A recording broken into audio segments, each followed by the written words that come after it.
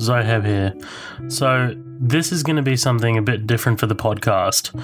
Before I get started, let me explain what this is about. So, if you're a regular listener of the podcast, you'd know that I personally have a deep fascination with all things criminal law and true crime. I love listening to true crime, I love watching true crime, and at this point in my young career, I hope to one day end up working in the field of criminal law. So, naturally I listen to podcasts about true crime. Much like entertainment podcasts like ours, throw a rock and you'll hit a true crime podcast. That being said, I've never heard a true crime podcast quite like the Case File podcast. I think they do such a good job in their research of the cases, and the delivery style of the stories are just so insanely well done. To give you some context, Case Files select a crime and cover the crime on their podcast week by week, with a different crime each week. Recently, Case File put out an advertisement saying that they were looking for a writer to join their writing team. As a person who enjoys writing and has a vested interest in the subject matter, I thought, hey, why not throw my hat in the ring? What do I have to lose? So I emailed Case File and they emailed me back saying that they would like candidates to submit a short script on a particular crime that they haven't yet covered. So I wrote one. I wrote a script. Now, writing a script takes time and effort, especially a script that's based in reality. You need to research and you need to make sure the sources that you're using are credible. Case File has thousands of listeners and I consider myself an okay writer. Therefore, I probably won't end up getting the job. But I didn't want this script to go to waste, and then I remembered, hey, I'm part of a podcast. I did wrestle for some time about whether I should read this script on the podcast or not. The nature and tone of the script is so wildly different to what we're used to producing on the show. In the end, though, after consulting Colin and Matt, I decided to go ahead with it. The script is focused around an event that hits very close to home for me. If we need to find somewhat of a reason to I guess link it to the show, I guess you could say that the event sent ripples throughout the entertainment industry, making it somewhat relevant to the podcast. Also, at Midnight Double Feature, whilst we love sticking to our routine of delivering movie news and covering movies that we're definitely interested in talking about scene by scene, we also like the idea of bringing something different to the table from time to time. By now you've probably already guessed what the case is about. Yes, the case is about the 2012 Aurora, Colorado shooting. Before I go on, I'd like to address why I chose this particular crime. I'm always reminded by my friends and family that I spend more time in a movie theatre more than any other person they've ever met. I love the movies. I live and breathe movies. I love the majesty of it all. I worked in a movie theatre for nearly 5 years. These years shaped me and helped me become who I am today. I even went to a midnight screening of The Dark Knight Rises. I remember being absolutely stoked to see the movie, which at the time was a sequel to my favourite movie of all time.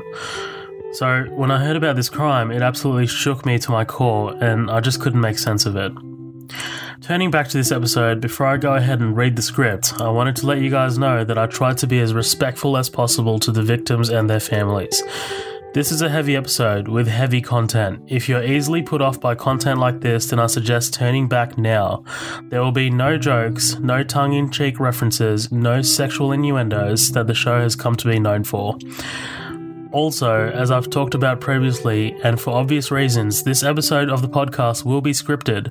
This is a story that I felt needs to be told and absolutely remains close to my heart. If you're still here, thank you for listening, and I would appreciate any feedback that you may have. If you have anything to say about this episode, whether it be positive or negative, please don't hesitate to reach out by emailing midnightdoublefeature@gmail.com or by sending us a message via our social media pages. Thanks again, guys, and I do hope you enjoy listening to this. It is something very, very different than what you're used to listening to on our feed. So just a word of warning. This is not easy to read, and it's probably not easy to hear.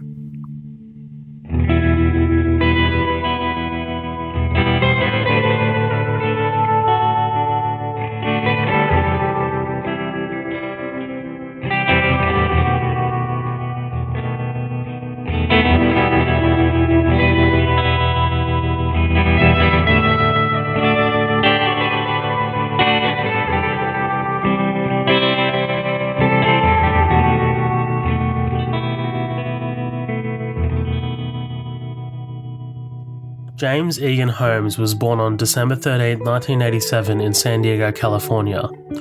For the purposes of this podcast, we will refer to him by his name once, out of respect for the victims and their families.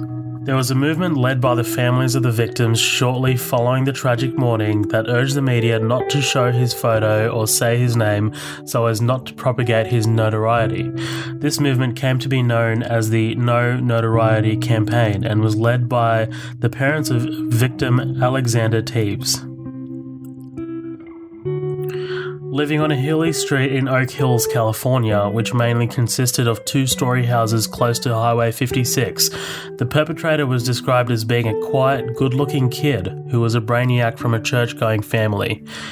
The community was idyllic, a place where kids would play sport, socialize, and expect to go to college.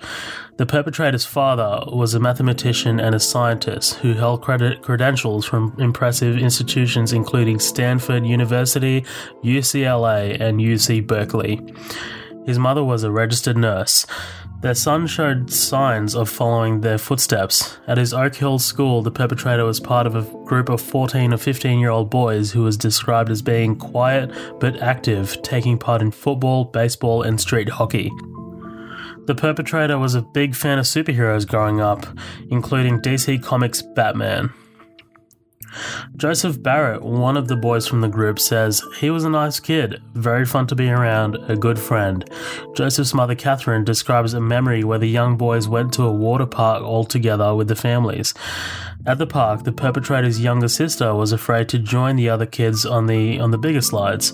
Catherine remembers the perpetrators telling his sister that it would be alright and that he would stay with her and play with her in the splash park for younger kids. When he was 12 years old, the perpetrator moved back to San Diego, where he lived in the Rancho Penasquitos neighborhood. It is said that this move changed the perpetrator forever. Following the move, the perpetrator had difficulties making friends and, as a result, began to withdraw socially, often ending up in his room alone with his video games.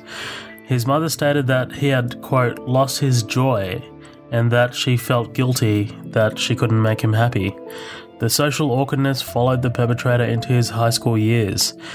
A cross-country coach at Westview High School noticed his withdrawn behavior and stated later to the media that the perpetrator was, quote, "He was of us and not of us." Early in his high school years, the perpetrator attempted suicide. According to the perpetrator, he was frightened of entities that he called, quote, "nail ghosts," which would hammer on the walls at night and would materialize out of his bedroom walls. He later said he was seeing shadows, which he called, quote, "flickers," out of the corner of his eye. Eventually, the perpetrator completed an undergraduate degree in neuroscience with the highest honors at the University of California, Riverside. According to the University of California, Riverside, the perpetrator graduated in the top 1% of his class with a 3.949 grade point average, further describing him as, quote, "a very effective group leader," and a person who, quote, "takes an active role in his education and brings a great amount of intellectual and emotional maturity into the classroom."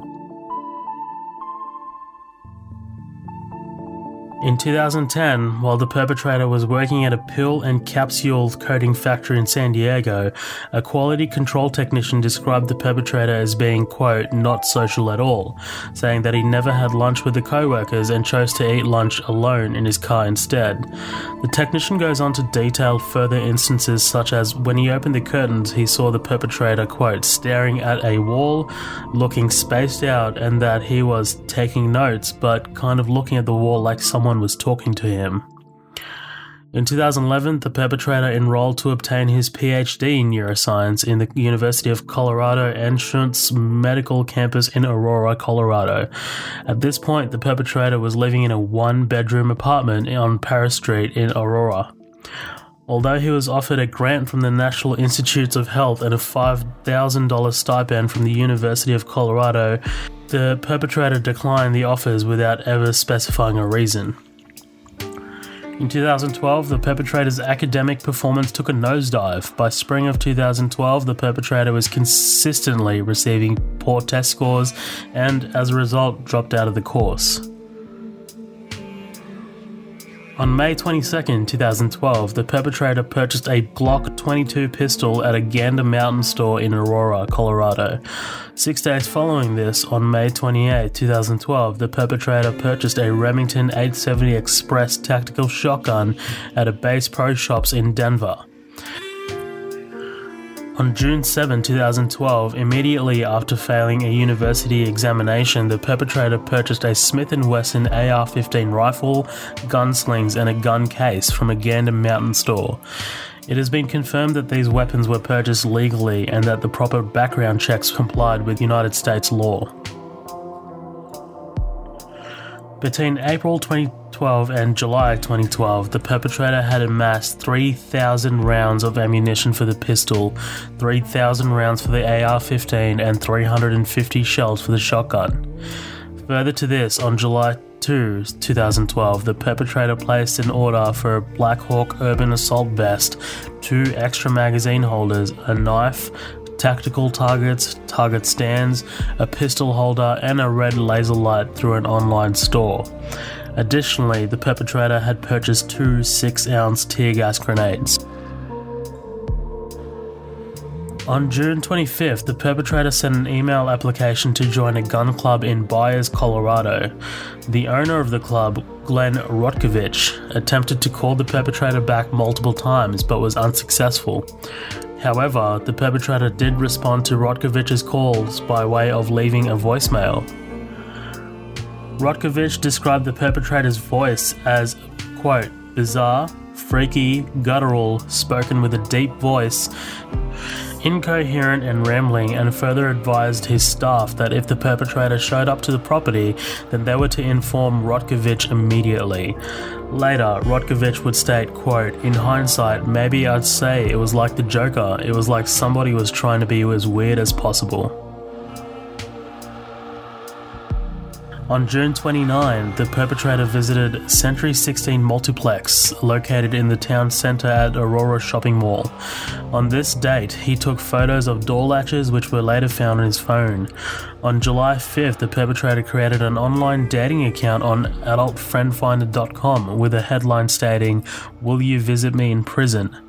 On July 19th, mere hours before the commission of the crime, the perpetrator mailed a notebook to his psychiatrist detailing his thoughts and plans during the weeks before the crime took place. Immediately before committing the crime, the perpetrator called a crisis hotline for mental health, with the hopes that someone would talk him out of committing the crime at the last minute. The call was disconnected after 9 seconds. On the night of July 19, 2012, the Century 16 Theatre was holding a midnight screening of Christopher Nolan's highly anticipated conclusion to his Batman trilogy, The Dark Knight Rises. The midnight screening was being held in Theatre 9, which was a sold-out session comprising of nearly 400 people. At 12:03 a.m., July 20, 2012, the perpetrator scans the online movie ticket on his phone and walks over to the concession stand, where a witness later described him standing there for several minutes before walking off towards Theatre 9. At 12:20 a.m, a witness sitting in the front row observed a man in a black hat who was sitting in the front row take a phone call and walk towards the emergency exit, propping it open with his foot. 18 minutes later, at 12:38 a.m, the perpetrator re-enters the theatre through the emergency exit. However, this time the perpetrator was wearing black ballistic gear. According to the police, the perpetrator was also listening to techno music through his headphones in order to avoid listening to the theatre's reactions. The perpetrator threw 2 canisters of tear gas into the audience and began firing one of the 3 guns on his persons. Initially, many people in the audience believed the perpetrator was an elaborate cosplay, an actor hired by the studio or the theatre in the hopes that the effect of the movie could be made more real. Others believed that he was playing a prank. Notably, the perpetrator fired initially on the people at the back of the theatre, which further strengthens the argument that the perpetrator was somewhat nervous about establishing a connection with his victims. After 90 seconds of shooting, the perpetrator had fired 76 shots in Theatre 9, 6 from the shotgun, 65 from the AR-15, and 5 from the .40 caliber handgun. The first calls to emergency services were made at approximately 12:39 a.m. The police arrived within 90 seconds. Emergency services described the chaos that ensued following their arrival. Ambulances were unable to reach the front doors of the complex due to congestion and chaos. At this point, the police had begun sending victims to local hospitals in their squad cars. Around 12:45 a.m. at the back of the complex, police officer Jason Oviatt handcuffed the perpetrator behind his back. Officer Oviatt had found the perpetrator next to his car, surrendering without resistance. During the arrest, the perpetrator was described as being calm and, quote, disconnected by police. Inside the car, officers found another handgun, spike strips, and a first aid kit.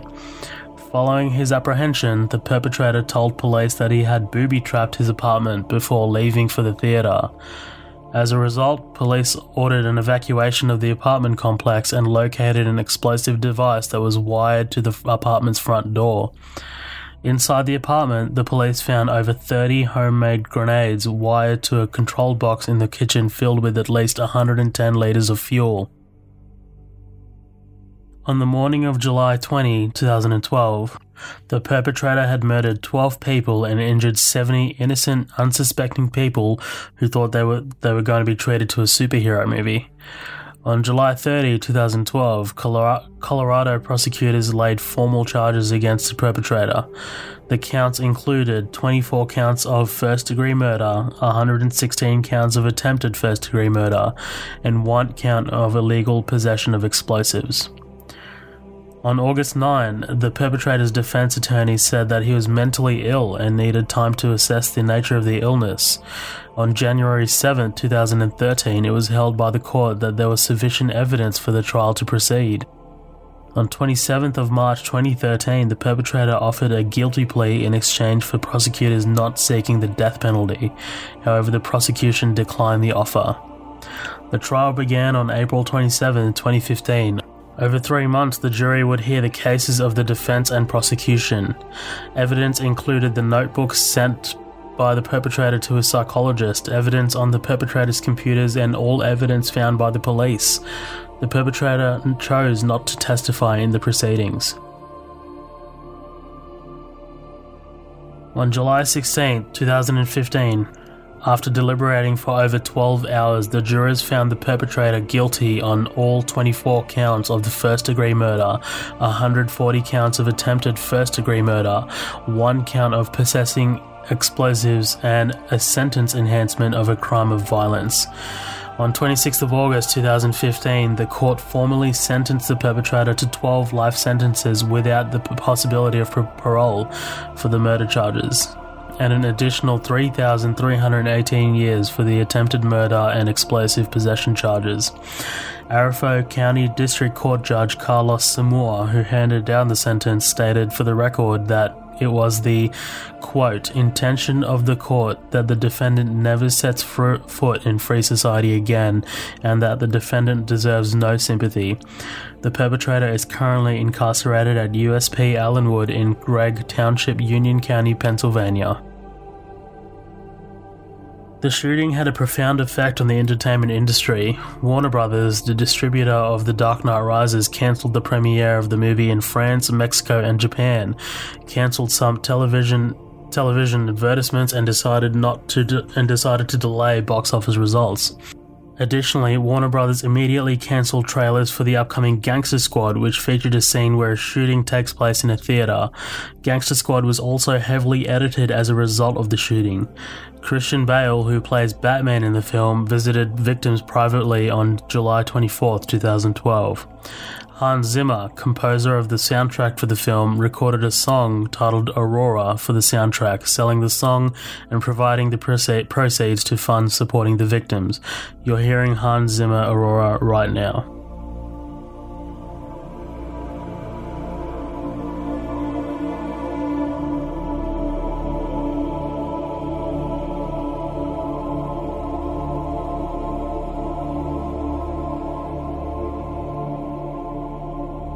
Director Christopher Nolan spoke on behalf of the cast and crew of the film. Quote, Speaking on behalf of the cast and crew of The Dark Knight Rises, I would like to express our profound sorrow at the senseless tragedy that has befallen the entire Aurora community. I would not presume to know anything about the victims of the shooting, but that they were there last night to watch a movie. I believe movies are one of the great American art forms, and the shared experience of watching a story unfold on screen is an important and joyful pastime. The movie theatre is my home, and the idea that someone would violate that innocent and hopeful place in such an unbearably savage way is devastating to me. Nothing any of us can say could ever adequately express our feelings for the innocent victims of this appalling crime, but our thoughts are with them and their families.